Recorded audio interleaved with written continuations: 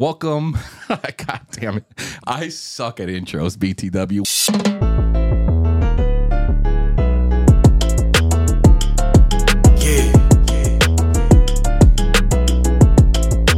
Gus Villa Jewelry. Welcome to the episode 3 of the Let's Talk Bling podcast with Gus Villa from Gus Villa Jewelry. God, why did I sound so formal on that one? That was horrendous. That was good. That was impressive. I start off these same podcasts saying the same crap every single time. So today we're gonna switch it up, man. I usually like to thank people for tuning in, but like honestly, to be fair, you know, you're tuning in because you want to spend your time with us, and today it's an hour treat of what I think is going to be quite the interesting podcast. Why, Gus? Well, my brand is a very Miami brand, right? I'm right here in the 305. I employ people from the 305. I wear and I make Miami Cuban link chains. And I got a very, very, very cool treat for you guys today. I got a Miami guy, right? And he's something, you know, it's funny because this podcast is technically a jewelry podcast. And yet I've not had one jewelry person this whole time. You don't say. I haven't had one person who's actually a jeweler. So today I got my boy Manny. He is a comedian. He does, you could look him up on Instagram. We'll tag his IG handle on here. And he's a dangerously, hilariously funny dude, but in a very, very 305 way. So without further ado, my boy Manny is here in the building. Thank you, Gus. Oh, you gave me the right one. Nice. Dude, I thought I was going to press the wrong one.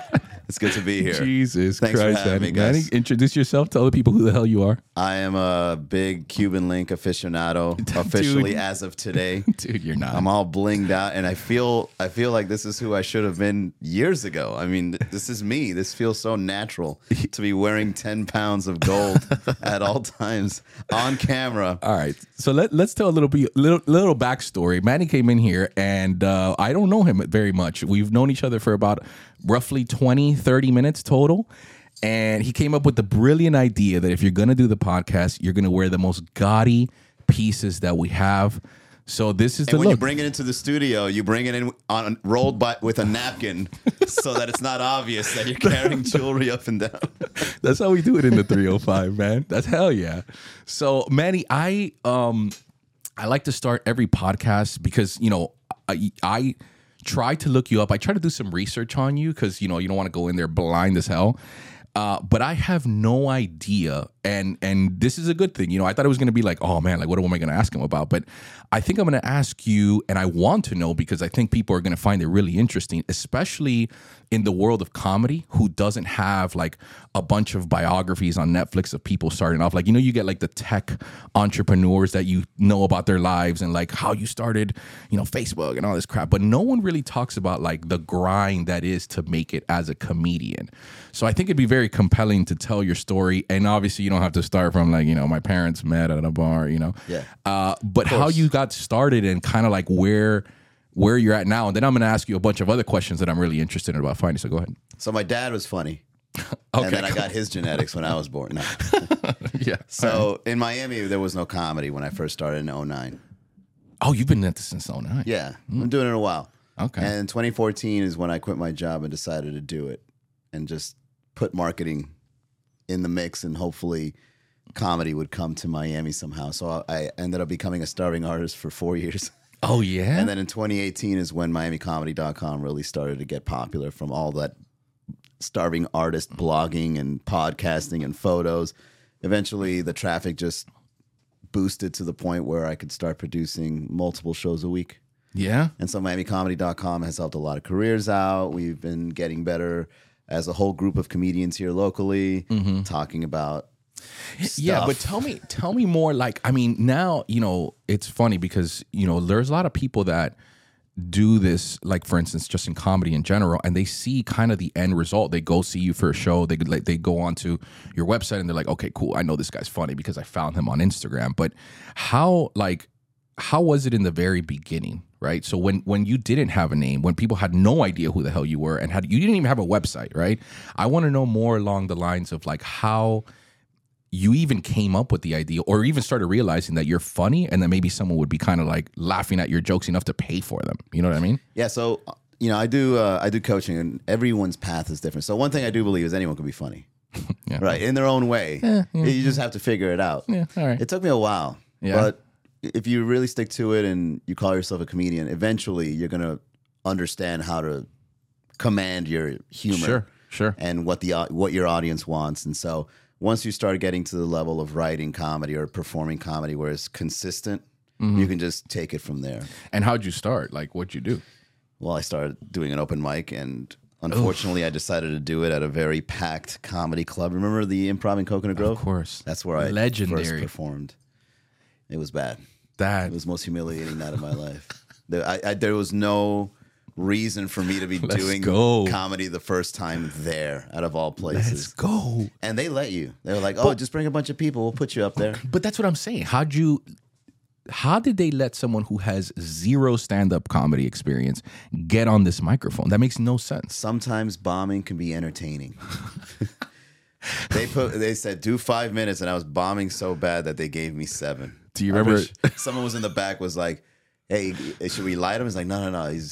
He's really shitting himself up there. Go give him another 2 minutes. That's This is awful. great. And then the DJ played Hit the Road Jack right at the end. I mean, all they needed was a little midget with a little broom sweeping me off the You thing. remember Sábado Gigante when the chacal would come out and you're like, Yes. fuera? Yes. That's what it was That's like. all that was needed, something like that. The hook. Do you remember a joke that you said? Man, I really don't, because I blacked out. It was kind of my fault as to why I bombed. I got drunk off Crown Royale in the back. Because you were nervous.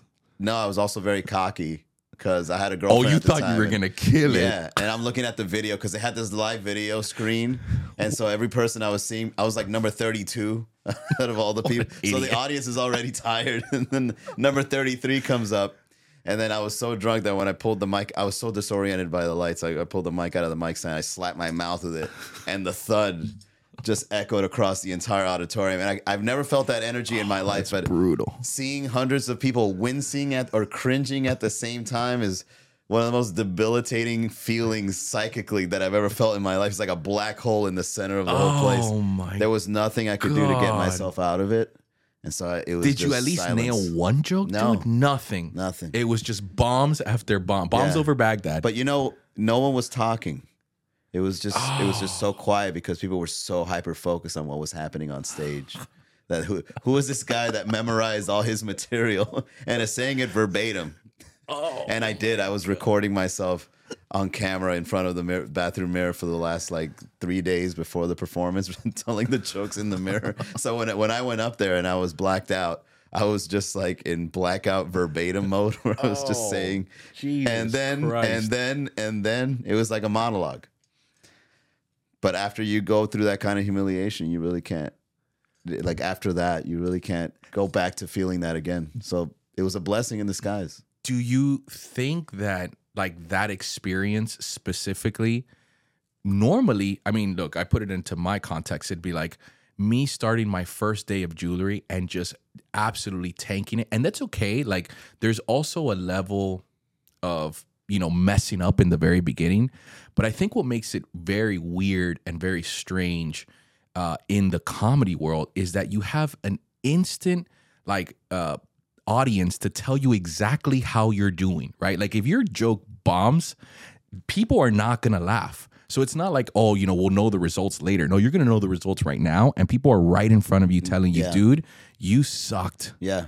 You know what I mean? So like, I feel like that would deter anyone from ever going back to doing comedy. So why the hell did you go back? Do you ever hear those stories about those moms that are able to lift cars to save their children? I saw a YouTube video So on that. when you do stand-up comedy, it's like you trying to do that, but with jokes. Like I'm in the moment and I got to be funny right now. So hopefully the best version of you, the most funny version of you starts shining in the moment on stage. And so sometimes like I see people when they first get started, like they do the same thing. They're in verbatim mode where it's just, I'm just going to recite my jokes and see what happens. But then I also see like sometimes a spark in people where I'm bombing. I got to do something. And then something happens and they just blurt something out. People laugh and they're like, oh, is that what you want? And then you just go on a roll with that. And then you just go on a tangent from what you had. And then your real funny side starts shining. That's when you understand humor a lot more quickly. When you're just having fun.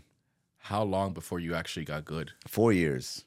Damn. Yeah, I was a slow learner. That's why I do coaching, because I learned it the hard way. I was naturally funny because of my dad's charisma, but I didn't know how to write a joke, deliver the joke, or how to be consistent with jokes, right? Because it's just like, I hope this is funny. But now it's like, this could be funny if I did it like this. So your brain starts connecting the funny a little bit better over the years. And then I got into coaching, because since I took such a long route to understand it, I was like, well, I can also see when someone comes up at one of my shows and they're kind of struggling. It's like, well, the reason you struggle is because, you're kind of like hunched over. And so people think that you're not comfortable. Yeah. And so you kind of see these little nuances more than others. Is that learned because you bombed so much for 4 years? Or is that just like and where are they taking you in these kind of places? Like for 4 years, what are you doing? You're just going in to the Improv or wherever it is and just straight up like, well, you get a little laugh here and there. You're not good, but you show up. So when there's two parts to this explanation. The first one is there was no comedy. There wasn't a lot of comedy in Miami. It was like one show a week at most, really, that you can go up, right? And what I would have to do is I would have to drive to Boca or Marco Island or Jupiter, Florida, to get my 5 minutes of stage time after work. And the people there would be like open mic, like, oh, there's someone going up and talking while we're having dinner on a Tuesday. What is this? Right? That's awkward. And so I would have to go to crowds that don't want to hear or would rather not hear your comedy. And then I would also have to go back and write the comedy. So every time I would write, I would then have to drive to then get good. So then 4 years later, I started then experimenting with show production.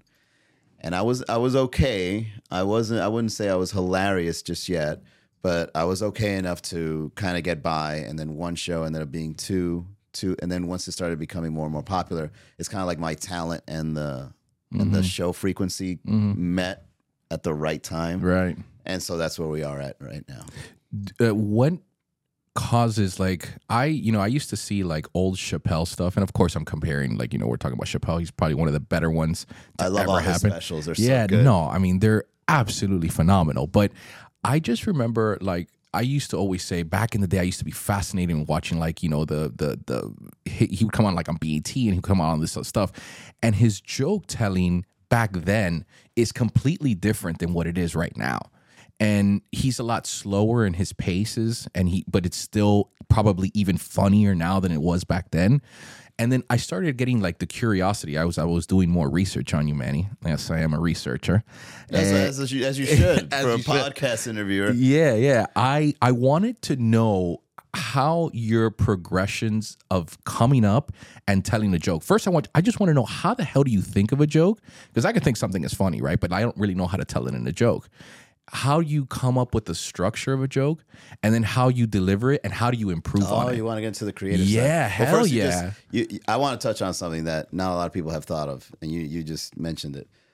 If you ever creep or stalk a girl, just say you're a podcast show host. And let's get it. That's totally a free pass. Acceptable. That's a free like, pass. How do you know so much about me? I do a podcast show. I'm interested in having you on as a guest. That's a great out. You know what I'm saying? So I stalked you. So what?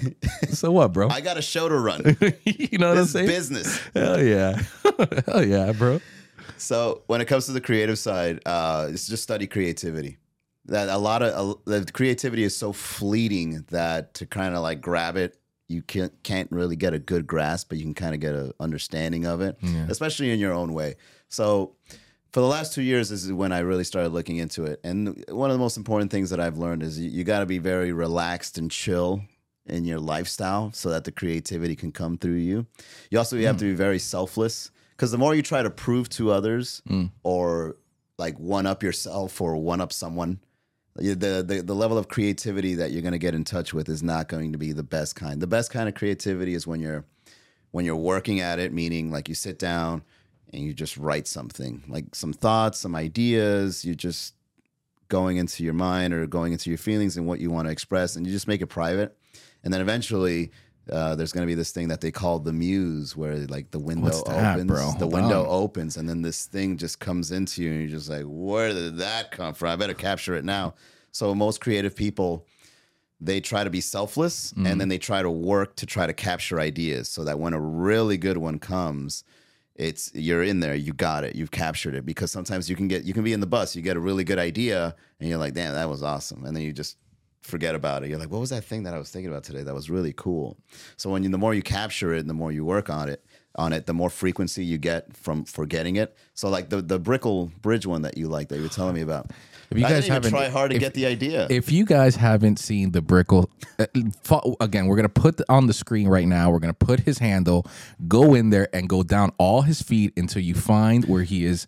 It's pinned on the side, still pinned. Was it? As of the recording, it's still pinned on the top. It is a Brickle, which, let me paint the picture. Brickle is like a very high buildings in Miami.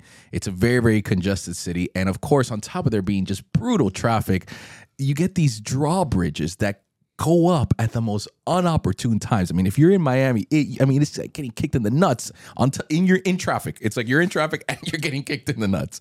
And so you did this skit where it's like this, I guess there's an interview, and it's so spot on of what we are all feeling in the car, sucking wind, getting our nuts kicked in, sitting in this traffic. People still tag me of them stuck in the bridge, and I don't even know who these people are. It's just like, guess what? And you see the bridge going.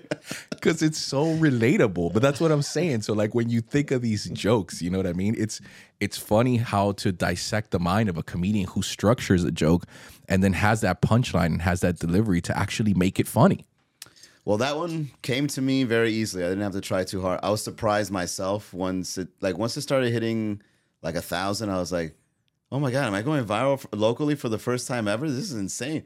And then when the tagging started happening, I was like, oh, this is how it works. Yeah. But I was not expecting. And thank you to everybody that shared it. If you guys shared it, shout out. You guys contributed to me being on this podcast wearing all this bling. So thank you.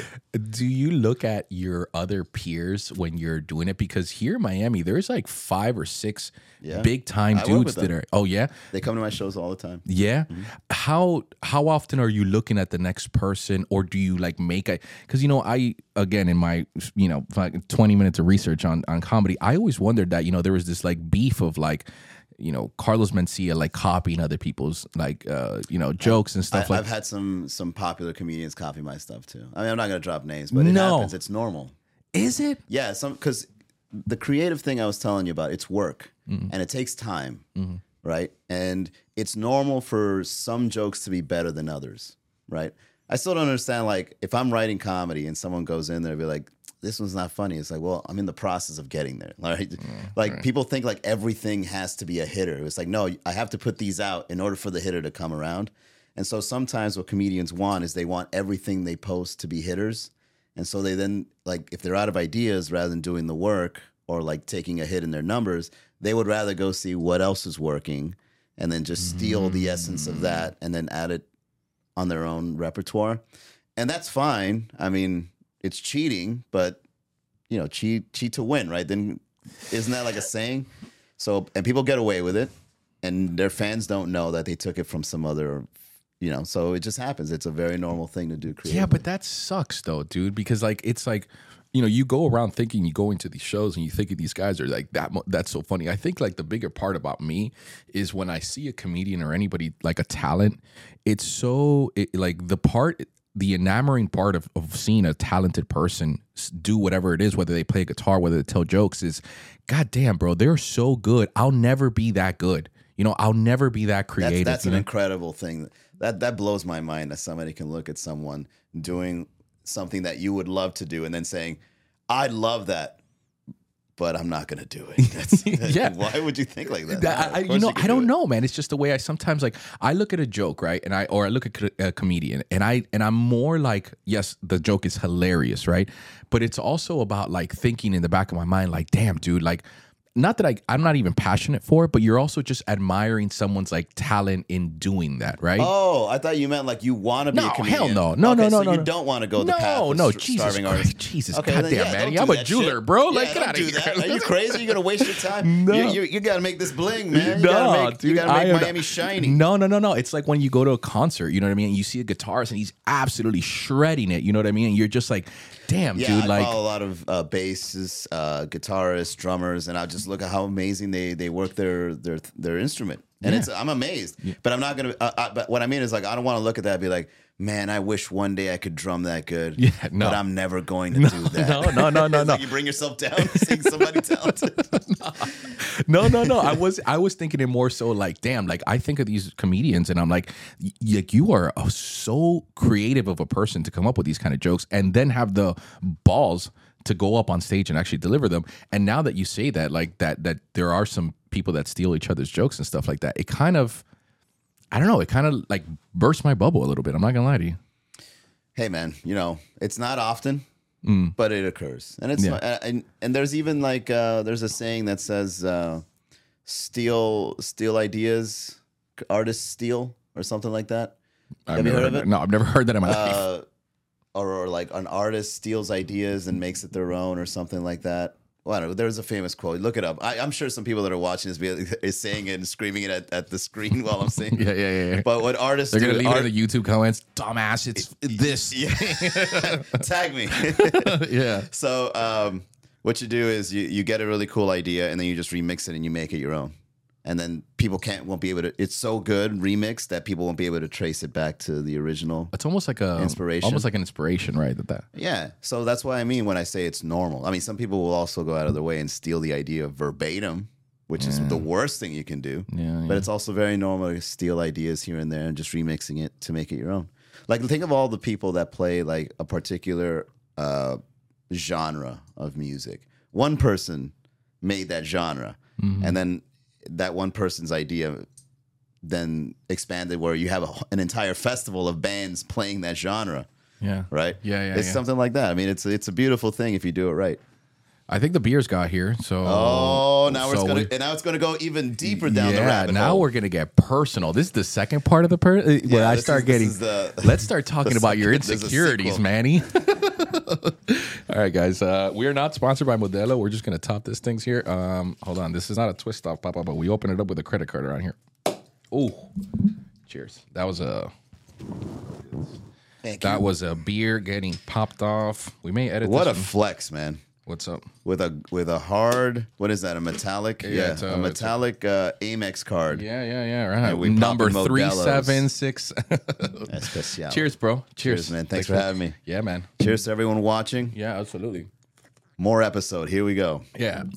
Personal side of the podcast now. Manny, question. When did you start getting good?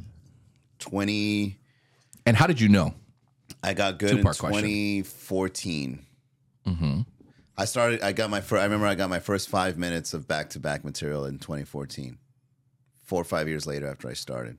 I remember I made a recording. I did it I was at the Improv, and it was just back-to-back, clap, back. I was like, oh my God, I killed. Yeah. I've never done that. And I remember I was so elated when I saw that. I was just like laying in my bed, belly down with my feet in the air like a little schoolgirl, like looking at the video over and over, like, oh my God, I killed. I was so happy with myself. And then, but the second part of when I got good, because I think there's a different way that, like, when you get good, that's not the end. Like, you still got unlimited to go if you really want to. Yeah, but it's the point where you're not bombing, I think. Yeah. So I think it was when I started understanding social media. I was very rebellious. I can, as a marketer, I know what social media is doing to the minds of people and how it's tricking people. Like, I see the evil side of it, but then as I started understanding it and participating, I was like, oh, but it can also be like a fun thing where we're just having fun and forgetting about life's troubles. So then when I stopped being cynical with social media and I started actually contributing creatively to it, I was a little bad at it. I was just writing memes and like, little tacky Miami things here and there. But then I kind of wanted more. Like I found a good formula where the memes were working, but I was like, nah, but I'm not satisfied just doing memes. Like I want more. So then I started podcasting, and then I started writing one-liners, and then I got into characters and reels and TikTok. And then when all that stuff came out, and then I see recently that it's getting attention, I was like, oh, okay, I figured this part out. But then I wonder sometimes, like, well, what's next? Right? Like, what's the next big thing? Like, Reels and TikTok is the social media now. Sure. But what's going to be? Have you ever wondered what's the next what's move? going to beat that? Yeah. I'm always curious to know about stuff like that. I think right now, especially in the day we're living, before it was, from what you'd hear, and like you hear, like I heard a Louis C.K. podcast. I think he was on with like Theo Von, and these guys just had to do it. They had just the audience that was in front of them, and then they would have to go, and if they wanted an audience or they wanted to test out some new material or whatever, they would just play it. They would have to go to the thing, kind of like how you did back in the day when you'd have to go to Boca to just, tell your jokes. And now with the emergence of social media, specifically now with the push of Instagram on Reels and TikToks and that kind of things, and video format type of comedy or content creation, specifically comedians are at a huge advantage that I think that has never actually happened before. You nailed it. That's kind of what I'm curious about too. Like, you've been doing this shit for a while, dude? It's not like you started. Oh, I started a month ago because I got famous on a couple of reels. And I got viral that one time. Thanks for having me. Which has happened multiple times. And I'm down to talk to that person too. But I'm more curious to know how specifically the Miami comedy scene has changed and where it's at now. Yeah, I really want to take all the credit for Miami comedy. Do it, hell yeah. Showing other comedians how to do it right. Well, no, I remember when I first started putting this business model in place, a lot of people were kind of giving me a lot of criticism. It was hard. Like, I said this before to a friend of mine. I said, when you're innovating, people think you're doing it wrong for a while until people then see, oh, I see what you're doing. So, I really believe that, or still do, believed and still believe that, I think comedy is going to be the savior of human consciousness and political beef and all the conflict in the world, because we start realizing, oh, this is like a game. Like, why are we taking each other so seriously? And then one level below that, as comedians, we then have to realize that, we're very ego driven, or we have some sort of emotional hangups, because like, I want you to think about for a second, Gus, like think about the kind of personality it takes for some guy or girl, or they, them, whatever, it's 2023, or that person to go up and be like, I want to make strangers laugh. Like, think about how crazy that is. Like, I'm going to stop everything I'm doing and I want to make strangers laugh. All right. So with that in mind, you then have to realize that since there's so much ego involved in this industry, there's going to be people that are going to try to stop you from doing such a thing. Either you're not funny, or, you got to know somebody to get to that club. So there's a lot. And even if you look at things like America's Got Talent, somebody goes up, worked years in their craft. They've got 5 minutes of stage time. The audience, thousands of people in the audience are loving. And then 2 people gave you the X, and now you can't advance. So that form of entertainment, and not just in comedy, but in anything, in business and music and whatever, we no longer dependent on a select few of people to advance our careers. We can now build something on our own, because we can aggregate our own audience slowly but surely. Of course, there's no shortcuts with social media. You have to grow it, unless you pop off with one video, and more power to you.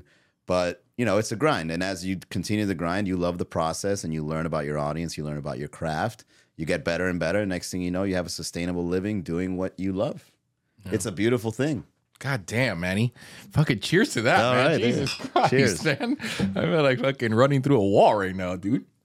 But comedians have gotten more entrepreneurial. And I remember in 2016, I was touting this online. I was like, guys, the more independent you are as a comedian, the more success you're going to get. Because if you're waiting for somebody to make you big, then you're just wasting time. It's like winning a lottery. I found somebody that blew me up. Well, what about all the other people that are also just as funny, if not funnier? They don't get a shot because they didn't know that person. Now we can just have control of our career completely. Do you think that right now, with the power of social media, like comedians are going to take a shortcut to that? Do you feel that that's kind of what's happening? Sure. I see comedians doing it right now. You know, they get started and they're like, I'm going to produce a show next week. I was like, God damn, you don't even have your 5 minutes left yet. But I think you learn doing stuff like that, to be honest with you. You have to jump. So if somebody has the cojones to, you know, immediately produce and host a show and it's their first time doing it, if you do that, you're going to get more experience doing that than if you would grinding it out. So it really depends on your temperament. Do you prefer getting good before taking that next step, or are you going to take the next step immediately and just see where that takes you? Dude, yeah, because the thing is, like, you know, especially here in Miami, where, like, you know, as much, you know, you talk about, like, they're sports fans, right? And I don't want to just segregate this just to the city of Miami, but, like, in a broader term, you know, Miami specifically is a very what's poppin' now kind of town, right? And I'll give you a prime example. You're so insightful, Gus. I'm glad we met. Thanks, man. I think about this stuff all the time. Yeah, thanks, man. But you know, it's kind of like the environment that we live in. It's kind of like, you know, you have to start kind of seeing the trends that are happening essentially. And so me and my DJ friend were just talking about this yesterday at a bar, and we were just talking trash, and we were like, and he was telling me he's an OG DJ and he's been around for 20 years. And he was telling me, like, and we, you know, about the trends that are happening within the DJ world. And I see so many similarities with comedy and how it's changing. And so a part of me is like, what is it going to take? Because Miami is so insanely, like, fickle, and they just want whatever's hot, you know what I mean? Trending, relevance. Right? Relevance. When is it going to be comedy's turn? Because I think it is happening. I'm sorry. It's already happening. Yeah, right? And they're realizing comedians can be trending and relevant as long as it's entertaining, right? And it pertains to their identity. Mm-hmm. But is it just what I fear, right, is that, okay, cool, now it's cool to go to a comedy show, right? But then eventually, just like everything else here, it doesn't become cool anymore. And then so now you got this comedy will always be cool if it's funny. Yeah. Yeah, I hope so, man, because like I said, a lot of it, you know, has to do with kind of what is cool, what is trending in the market today, and that's kind of where, like, I show myself, like, as a club or a comedian or a performer or whatever, and you start really thinking to yourself, like, okay, when is the time going to kind of pass or whatever. So as comedians, what do you guys do to, like, have that sustainability, so where it's not just, oh, you came out with that really cool funny skit on a reel, you know what I mean? But now my 5 seconds of fame are over or whatever. And, you know, now I'm just back to driving up to Boca for 5 minutes. And that's a very normal and unfortunate, you know, thing to happen for some people, or they have something figured out, it works for a while, and then they use it as a crutch, and then it no longer works. Then it's like, now what? What's great about Miami is trends come and go. Mm-hmm. And so if you figure something out and you stick to it for too long, Miami will tell you. It'll show you. Yeah. They're like, all right, that's enough of that.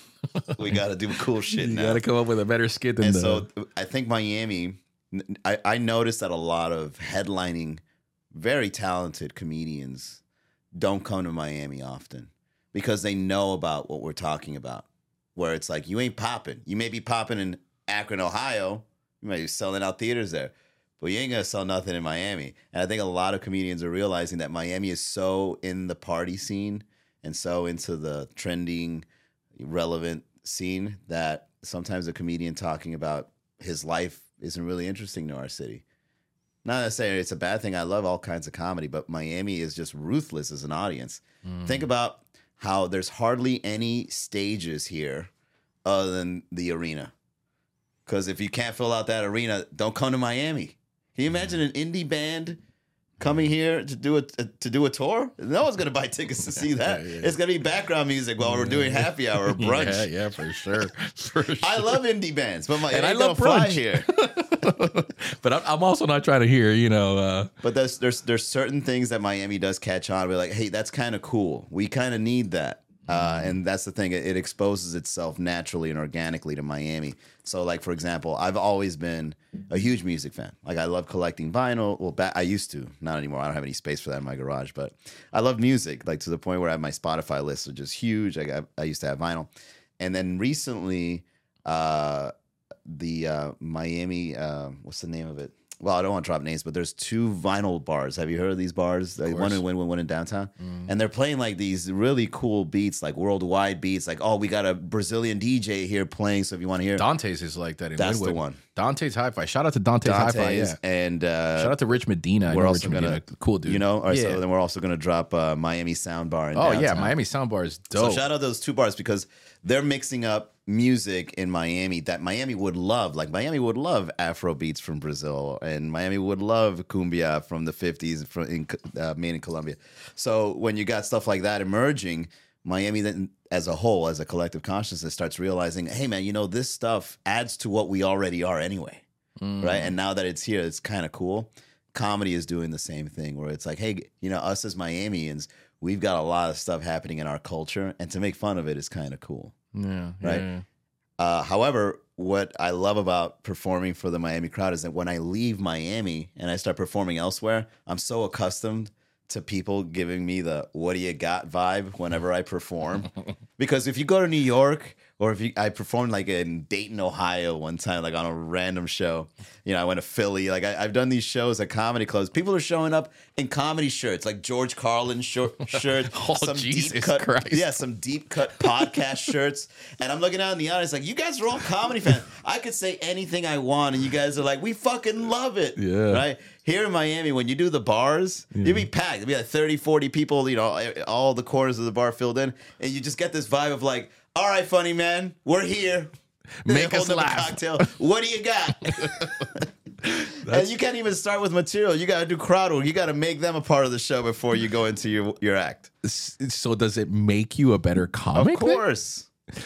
And why do you think? What is it about the Miami crowd specifically? Is it just because we're all Hispanic and we're all super judgmental? Is that what it is? I guess. I don't know. It's just like maybe we're just narcissists. That could be it too, man. Bro, with the shame and please give me the shameless plugs, right? I want the shameless. I think Okay. people need to know. I want them, right? What is going on?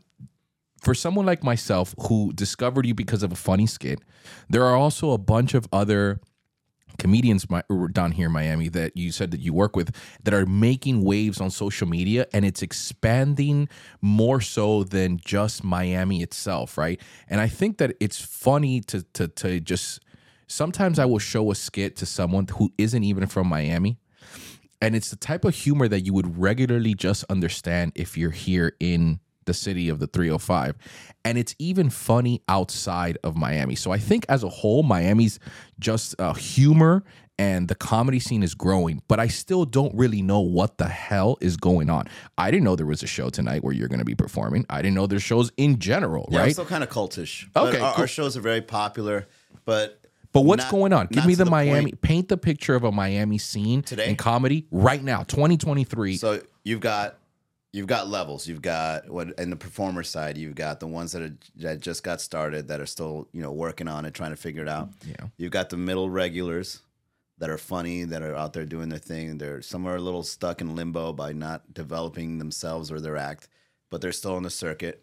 And then you've got like a couple of people that have good promotional power, have a great audience, understand their humor, and as you go up, it's kind of like a pyramid, right? Like you got mostly down here, middle here, and then a few up here. So that's the first part. And then when it comes to the audience, the second part, the audience is now getting a little more savvy, word of mouth. I like this kind of humor. I like this guy. Or my friend is performing, let's go see him, that kind of thing. And then the third one, the venues are starting to realize that we could probably afford a comedy show here because these guys work for peanuts to perform for us here on a really? Tuesday night. Oh, really? So when you work with, no, I'm just kidding. All the venues I was work gonna with, say, damn. all the venues I work with have been extremely supportive. But the venues are the reason why we don't really need a comedy we do have a comedy club. First of all, we do have the Improv in Doral. Shout out to them. They have a great club, great shows. But you can now go to your favorite bar, and if the owner of that bar says on our off night where we have less business, we'll then hire a comedy show production. So then we have like these pop-up shows where us as comedians do like makeshift comedy clubs. And then we have our own little audiences, whether it's from the venue or from our own, that would come out and just want an excuse to drink. Like, I just want to grab a beer and just watch some guy work on his act. Maybe even heckle him if I get a little tipsy. Hey. You know, make it a thing. I'm a heckler. I can definitely tell. Oh, and thanks, I wouldn't even Manny. mess with you Jesus Christ. because if I didn't know you and I look down in the audience and I see the dude with tats, heavy set with a gold chain and a beer, like, hey, man, I'd be like, sir, the show is over. You win. I'm not going to even clap back to this guy. I don't know what is going on. You pick your battles when it comes to hecklers. Oh, yeah. Oh, do you? The fourth. The hecklers. The hecklers. How could you forget? The me's. They are the reason comedians get good in Miami. Yeah. You're up there, you're thinking you're safe with your act. Next thing you know, some guy like him is yelling at you. You're just like, I got to think of my toes now. How do you deal? It's funny you say that, man, because how do you deal with those hecklers, man? And in a city that's notoriously brutal to comedians. Well, hecklers actually, I like them. If as long as they're not the worst ones are the belligerent ones, like the ones that because there's hecklers that want to have fun with you. Sure. Like, hey, look, I want to partake in what you're talking about, and then girls are like the girl hecklers are like that, where it's just like I'm hot, it's about me, talk to me, let me be part of this, and they're fun. Like they actually like they give you a vibe of like let's have fun, right? The ones that I dislike are the ones that are the drunk. I'm fucked up, Jesus. And if things go wrong, I might fight you. I'm like, oh Jesus! Like you could just feel it immediately just by the way the guy slurred his words. Hey, and they don't even say anything. Just hey. You know, I really appreciate what you said about our former president, okay? Oh, God. That man allowed us to... Oh, my God. And they do it in the comments, too. Like, have you had hecklers in your comments? Nah. That's a new era of hecklers, where they tell you, like, a whole story of of how they see the world. And it's like, oh, shit. Put a pause to this Instagram channel. We got to listen to this guy now. Yeah. Like anyone gives a shit. Yeah. It's like, dude, why are you telling me like your life perspective right now? This is a comedy page. Oh. No, I just don't appreciate that you're... what I do now is like, I don't even respond. Like if someone says anything negative or derogatory, I just swipe, delete. Yeah. Like I don't even need... Thank God we have that option. Yeah. They put all that effort and you just go, weep. It's done. Done. Get out of here. Yeah. Get out of here, heckler. And then they try to come back and they say, why did you leave my comment? Block. That's it. I gave you one chance. That's it. In today's climate, man, even in the jewelry space, sometimes I have to second guess what I say in just the most common things. Like I'll post something, whatever. It'll just say like Miami Cuban, and it'll be like, I don't know. I'll just, the other day I gave a shout out to my city in one of my posts and I said, I employ, people from Miami and they are, here because I want to move the economy of Miami and not because I'm going to, I'm a drop in the bucket of what the larger part of this, or commerce in the city of Miami is. I understand that, but it doesn't matter. But my employees here would know that they are from here. I employ from here, and we're all from here, right? And I move this product. This is like proudly from Miami, Florida, right?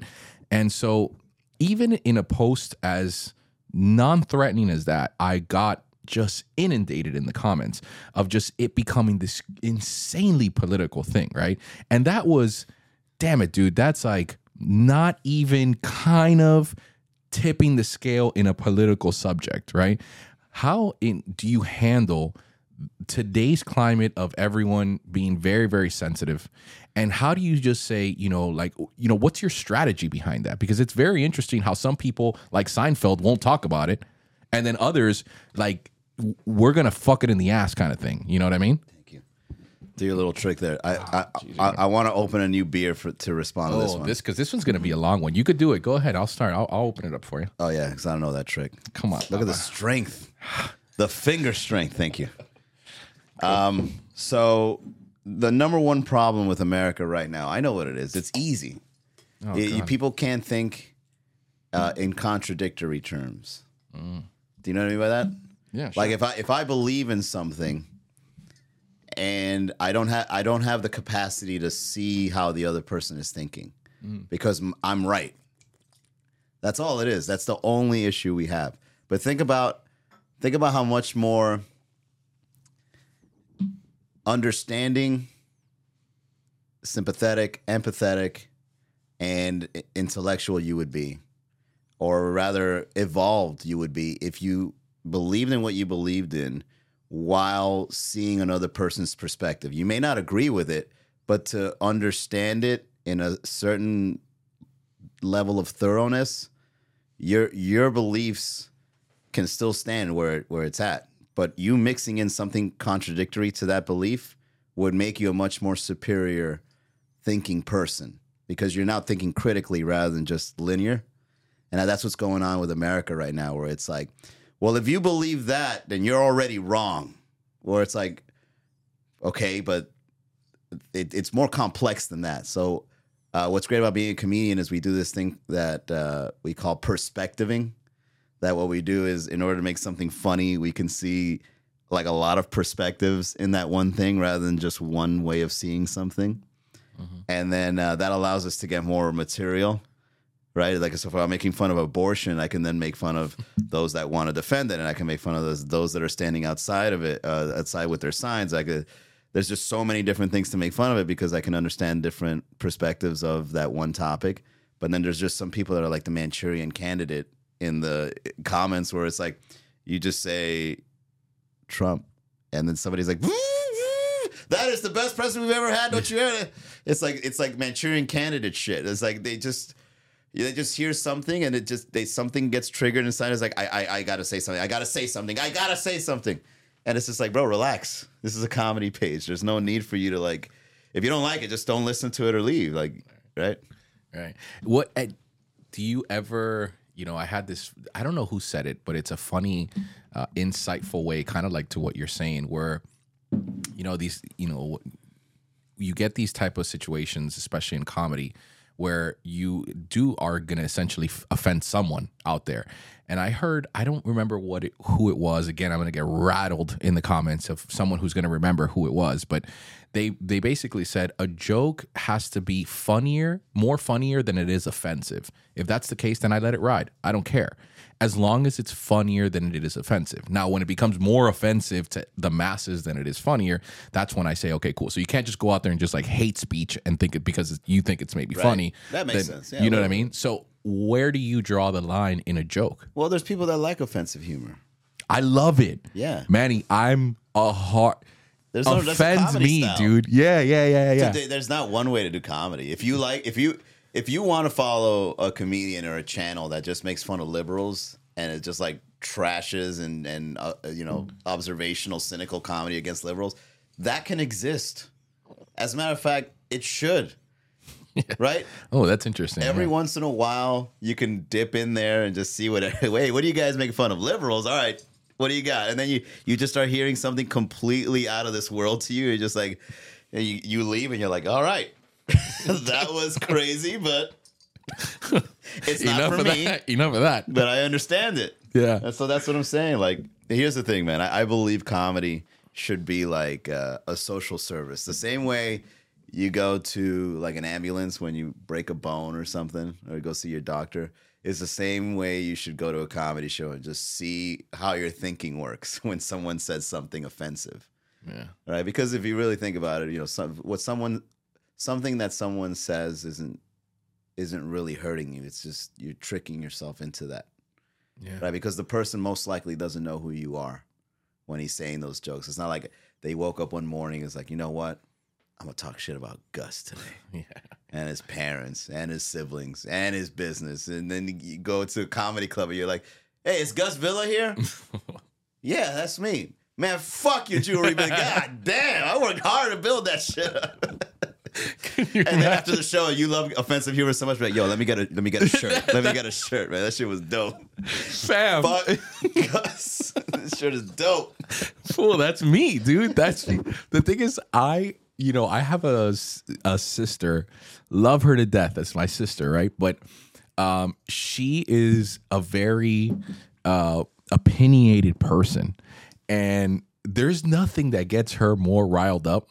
And growing up with her, I would always do it like I would pull her hair and like older brother, younger sister kind of thing. Like I'm abusive now or whatever. But this is what would happen. And so like now that we're adults and we can have these really intensely deep conversations, she can't handle that kind of humor. And I realized that I really love that kind of like offensive dark humor, because I love to say jokes that I know are just trigger jokes, that are just gonna rile her up. You see, but you're also playing devil's advocate. You're a devil's advocate kind of person where it's like, what gets you angry? Is that so? Well, let me tell you something. And it's exactly what they told you it was. That's exactly what it is. That's a comedy style that should exist. You should be able to do that. To be like, you can't do that. That's silly. Yeah. What's your comedy style? I like observational. The hell does that mean, man? Observational means like talk to a person who has no idea the what perspectiving thing I told you about. Like, I don't take sides. I just like seeing what people are talking about, or like if there's like an elephant in the room, or there's a connection that no one's getting. Like, I like being the one like, hey, is that what we're missing? Like, oh shit, I didn't see that. That's right. I like being that kind of guy. But I also appreciate, like, I've gone into slapstick recently. Like, I got into the Three Stooges. Oh, okay. Like people just hitting each other, physical. Because it's a very different kind of comedy style that I'm accustomed to. So I gotta like get into it and like understand it, right? And so I've been watching a lot of Three Stooges recently. I like that.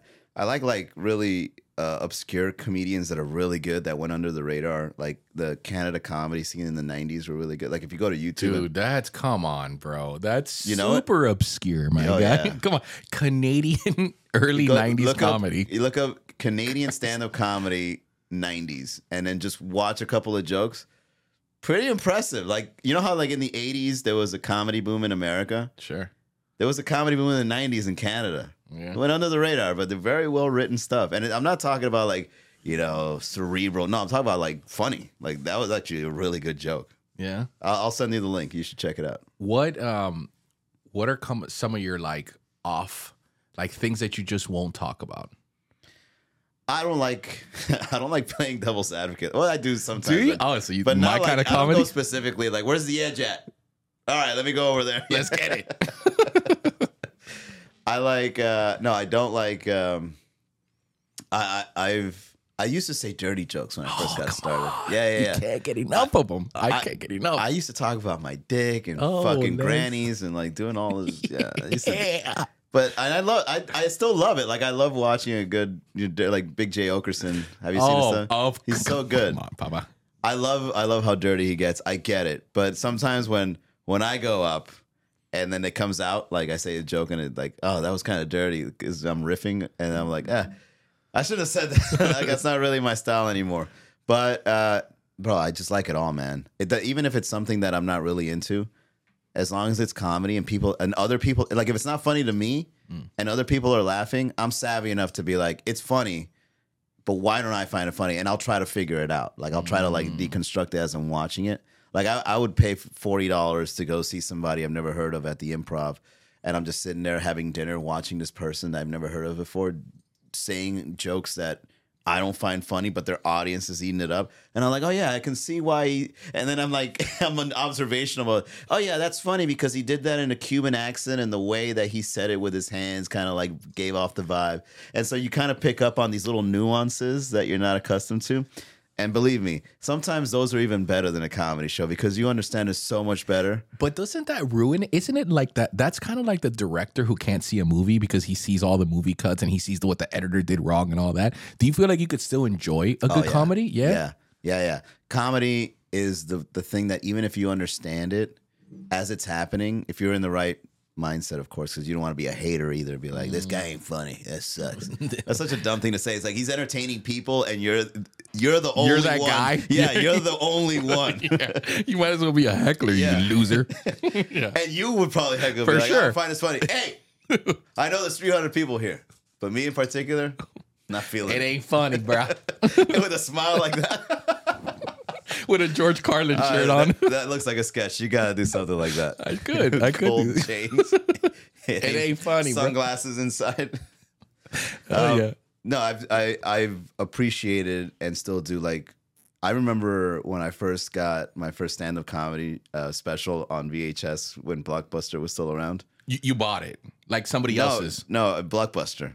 No, that's what I'm saying. It was a different comedian, not your own special. I was like 11 years old. That's what I'm saying. It was Eddie Murphy's Raw.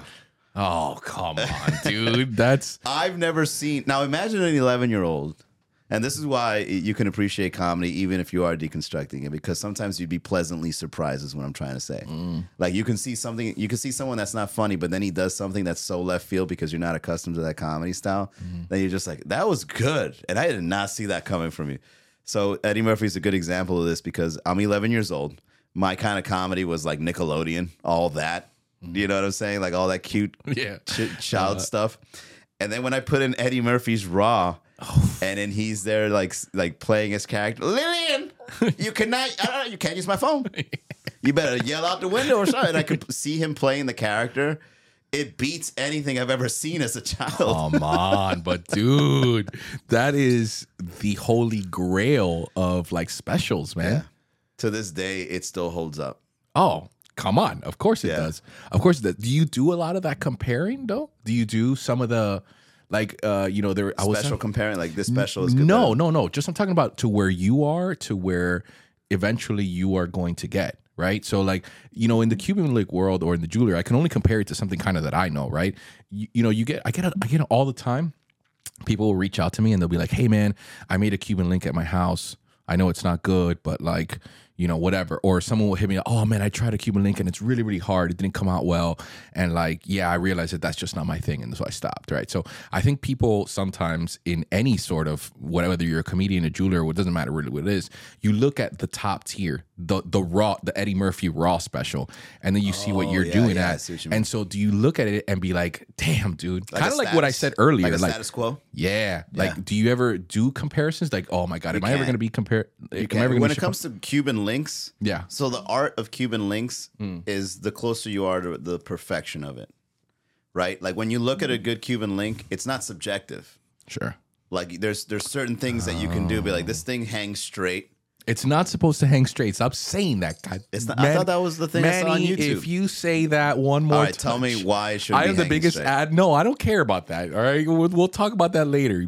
God, you see, now you got me beat because this isn't my realm. This is your realm. Jesus. According to YouTube, you got to hold it up and it's got to hang straight. Dude, Manny, if there's a kink.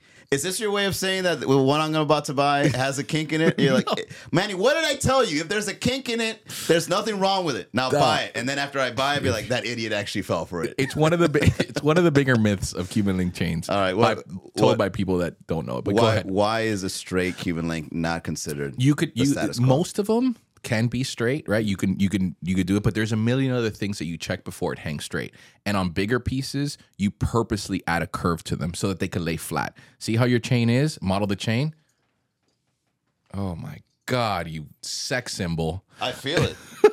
It's hanging perfectly flat on your piece. When it hangs straight and it's that big, it will hang like it'll be like leaning forward. So if it's too straight, it starts doing this. That's exactly right. Oh, interesting. Yeah. And so then, when you hold it up, you got to see. You'll see it go straight, and then we purposely. You remember the rolling mill that I showed you earlier? Yeah. We push it enough to where it starts to bend a little. Oh, and you know what? While I was putting it on, I was having a hard time because I saw that there was a little bit of a bend at the end of it. This ain't my first rodeo, dog. And he had to help me put it on. Hey, all right. If you guys need the best Cuban links in Miami, shut up. Stop with the plug. Jewelry. Shut up, Manny. Damn it. No, man. I'm just saying. Anyway, you were telling me about the comparison about you and the big dogs. So, So when you look at the art of Cuban links, details like that, they're not complex. This is a well-made Cuban link. Period. It's 10K gold, 14K gold, whatever. It's measurable, right? In the realm of comedy, you can't measure a personality. Right, it's a little more complex to the point where it's like you're like saying, well, this human is worth 10 points more than that human because whatever, And unfortunately, we are getting to that level when it comes to social media. It's like, how many followers you got? That's it. Yeah. I can't date you. You ain't my kind, my style. That's how I am. It's unfortunate, but that's slowly what we're getting to. Is like how many people care about what you talk about. So do you do it because you just can't quantify? You don't really compare yourself to subjective. Other people? Yeah. So like. If you see Louis C.K. and then you see Dave Chappelle, some people will be like, I like Louis C.K. more. Other people will say, I like Dave Chappelle more. But if you have two gold chains that are 14K, 24-inch with the curve, 292 grams or whatever. And then you go, which one do you like more? I was like, I'll take either one. Yeah. Because it's a 14K. Yeah. So it's gold more chain. like there's more definitive yes or no. This Right. is good. This is not good. Exactly.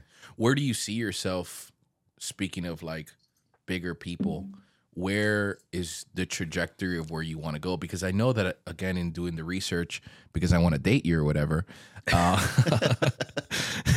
we started this podcast, in that trajectory, for the first time ever, truth be told, I heard the terminology, I'm a comedy coach. And then I started thinking about all my herb-ass friends who are not funny at all. And I thought, is this like a fitness coach? Like, can I just, bro, take a couple of classes with my boy at Tropical Park. He's going to work you out or whatever. And all of a sudden, you're going to be funny. I feel it too. Like some people like you coach people to be funny. Like, how do you? It's so coaching has been around for a while. It's a very niche kind of service.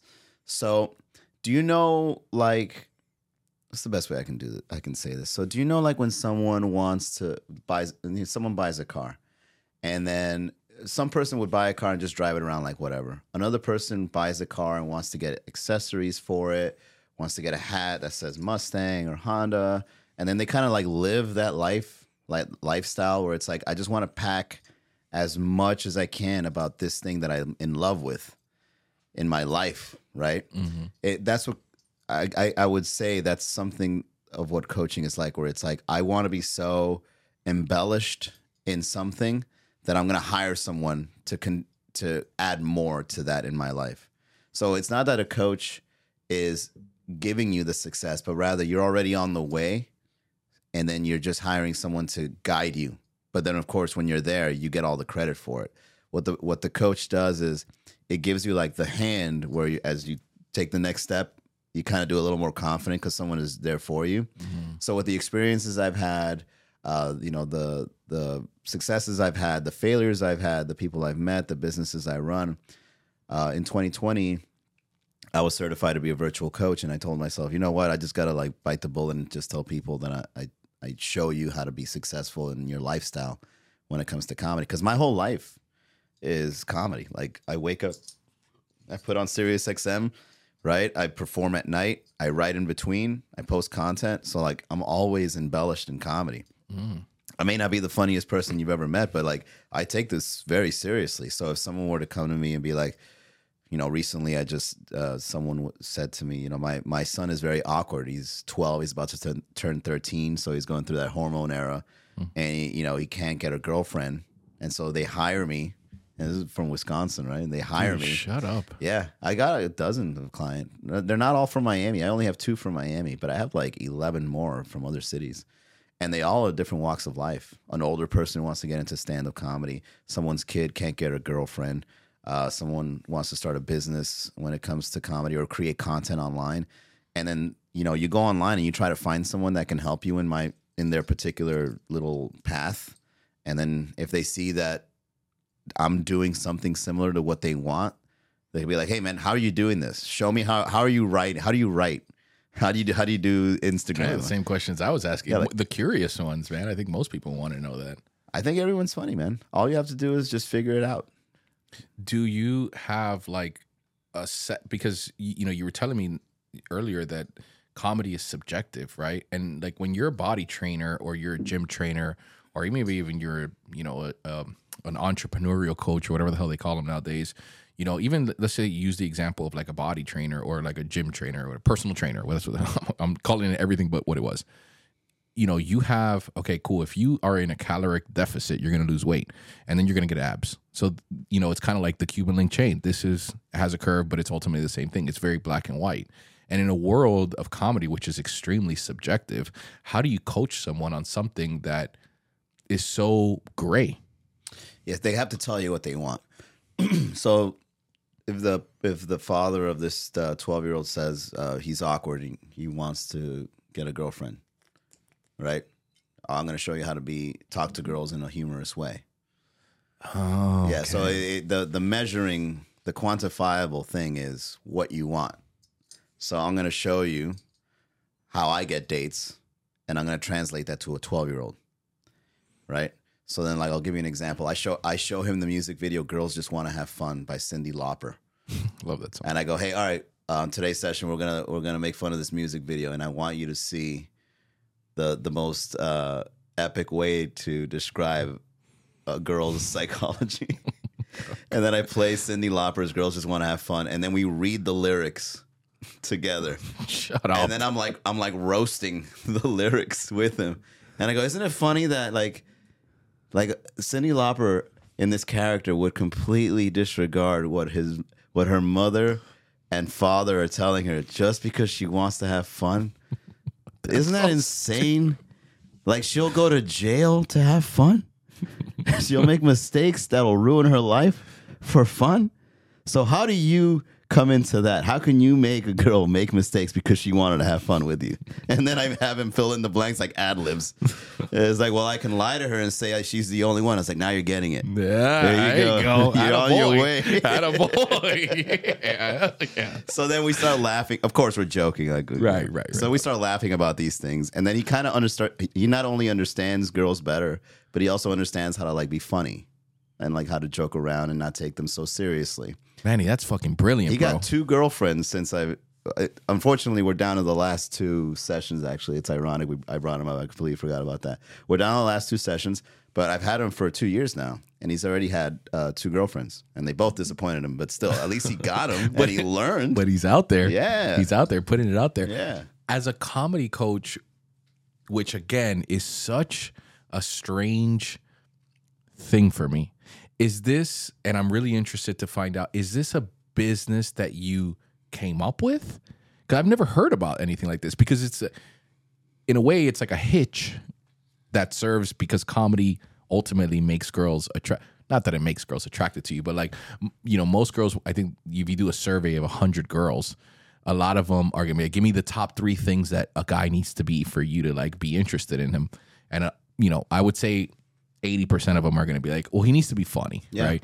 Attractive, wealthy, got to be funny. Humor is probably the most important because it's a bonding thing. It's an evolutionary thing. It's an attractive thing. Like humor, the reason they call it humor is because it's very similar to the word human. Like humor is such a great way to portray who you are as a person. I mean, it's just you in the utter essence of entertaining. Like, this is Gus entertaining people as a human kind of thing, right? So when a girl can get your humor and appreciate it, it's just attractive because it's like, I get your humor, and when someone else tries to be funny, I don't get their humor, but yours I get, and I feel closer to you because of it. Whenever we go on dates, I enjoy it. It's not boring. And you have to be good with humor. You also have to be a good listener because of the perspective thing. Like, you have to listen to her, and she kind of likes that too. It's just, there's so much amalgamation in what a girl likes in a guy in humor. And I like humorous girls too. Like, some guys say, oh, I don't like my girls to be funny. It's like, no, dude, I need a girl that gives me some banter. I need some back and forth because I can also get bored. Where let's go to the edge, baby. I'm saying all the jokes. It's like, I feel like I did an hour special talking to you and I got nothing back. Yeah. I'm bored. Yeah. That, you know, it's funny you say that, man, because like a lot of times, you know, even in banter with girls that I have and women, I feel that a lot of times, especially now in this climate, and not to go back on that tangent, but, you know, humor is sometimes not as important anymore as it's been in before, because you're so scared to for it to be offensive as well. You know what I mean? So, you know, like a little kid now being able to be funny, at what point does he even draw the line, you know, of what can be ultimately offensive, or you maybe teaching him or something like that? So what do you think about jokes in general becoming something of an offensive thing, especially right now? Like, as a coach, how do you tell a new person who's aspiring to be a comedian, a little kid who wants to talk to girls, where that limit is? Because I'm sure you know it, but maybe somebody else doesn't know it. And as a coach, how do you handle that? A limit of what? Of it being offensive. Oh, so if they're interested in knowing how not to be offensive, I would say you got to be tactful, because if you start preventing yourself and who you are, As a comedian, I think that you only like cutting yourself short because it's like, well, I want to like if you imagine if you're writing and you're like, I want to touch on this, but it's so controversial. I don't know how to do that, but I want to, but I don't want to offend people. So I would just say, sometimes it's inevitable to offend somebody, but you can also be very tactful about it, where if you write the joke and you consider the person as you're writing the joke, you can be a little more tactful than if you didn't, right? So that's how I would approach it, where it's like, what do you want to talk about? Abortion? Okay, why? God. Why do you want to talk? Why do you want to talk about abortion? For the love of Christ, man. I mean, look at someone who did a very tactful way of saying an abortion joke, and I'll just give you an example for you to get it. God, it has to be abortion. Bill Burr says, "I think women should get an abortion. There's nothing wrong with that, but you can't say that it's not a baby." Now he's saying his point where he thinks it's a baby, where some people would say it's not. But then he goes, because if I'm making a birthday cake and I put it in the oven, and then 5 minutes pass, and you pull that birthday cake out, or you pull the batter out, you throw it on the floor, I'd be like, what are you doing to my birthday cake? It's like, it's not a cake yet. Well, it would have been. Dude, that is, I know exactly what special that is. But notice the tactfulness of it, where you take both parts and you say your point. Yeah. That's how you write a good joke. Damn it, the great Bill Burr. I'll wrap it up with one last thing. I want you to give me the shameless plugs. Tell me what you're doing now, what's going on right now, and how people can hear you, how they can get in contact with you, how they can maybe catch a show. Give me what's going on right now, March 31st, 2023 with Manny. So it's Friday, so we'll be over at Thank You Miami in Little Havana, which is possibly one of the newer successful shows because we've got all the new faces of Miami performing there very regularly. So if you want to get into the underbelly while eating great food made by the owner and great beers, Thank You Miami. Visit MiamiComedy.com to see the rest of the shows we've got. We're currently working with Tipsy Flamingo Sunday nights, Red Bar on Mondays. Tuesdays we're at Dom's and Brickell. Wednesdays at the SLS, which, by the way, ladies, sugar daddies are always there. Let's get it. Thursdays, Aficionados in Brickell is our new show. Wednesday, we have 2 shows Wednesday. That's right. We also are at the Kaona Room right next to Exotico in downtown. Luxury rum bar. Great place for comedy. It's a speakeasy. Always intimate there. And then, and that's our whole lineup for now. And you'll be seeing me performing in any of these shows at random while wearing Gus's bling because I plan on buying a Cuban chain from this man. Let's get it. How can they follow you on social media? Follow me at Miami Comedy, and if you're interested in coaching, at Manny Garavito. Brother, I want to thank you for taking the time out of your day to spend time here talking a little I like people trash. like you, Gus. I had to, man. Thanks, I had man. no choice. I admire you because you have it radiates from your skin, your passion for comedy, bro. And I think that anybody, and I've said it on the podcast before, anybody who is so insanely passionate about anything, whether it be, cleaning shoes, cleaning whatever it is, you can tell within the first 5 to 10 minutes of having a true conversation about it. And you could tell that comedy is something that you do take as a business, but it's a true passion of yours. I could see it in your eyes. I could see it the way you say it. Appreciate it. And it's truly admirable. And I really want to thank you for being on this podcast, man. I appreciate thank you, it. Gus. Thanks, bro. We'll wrap it up. See you guys in the next one. All right. Great show. That was cool. You're the real deal, man. Yeah, real deal, Mike.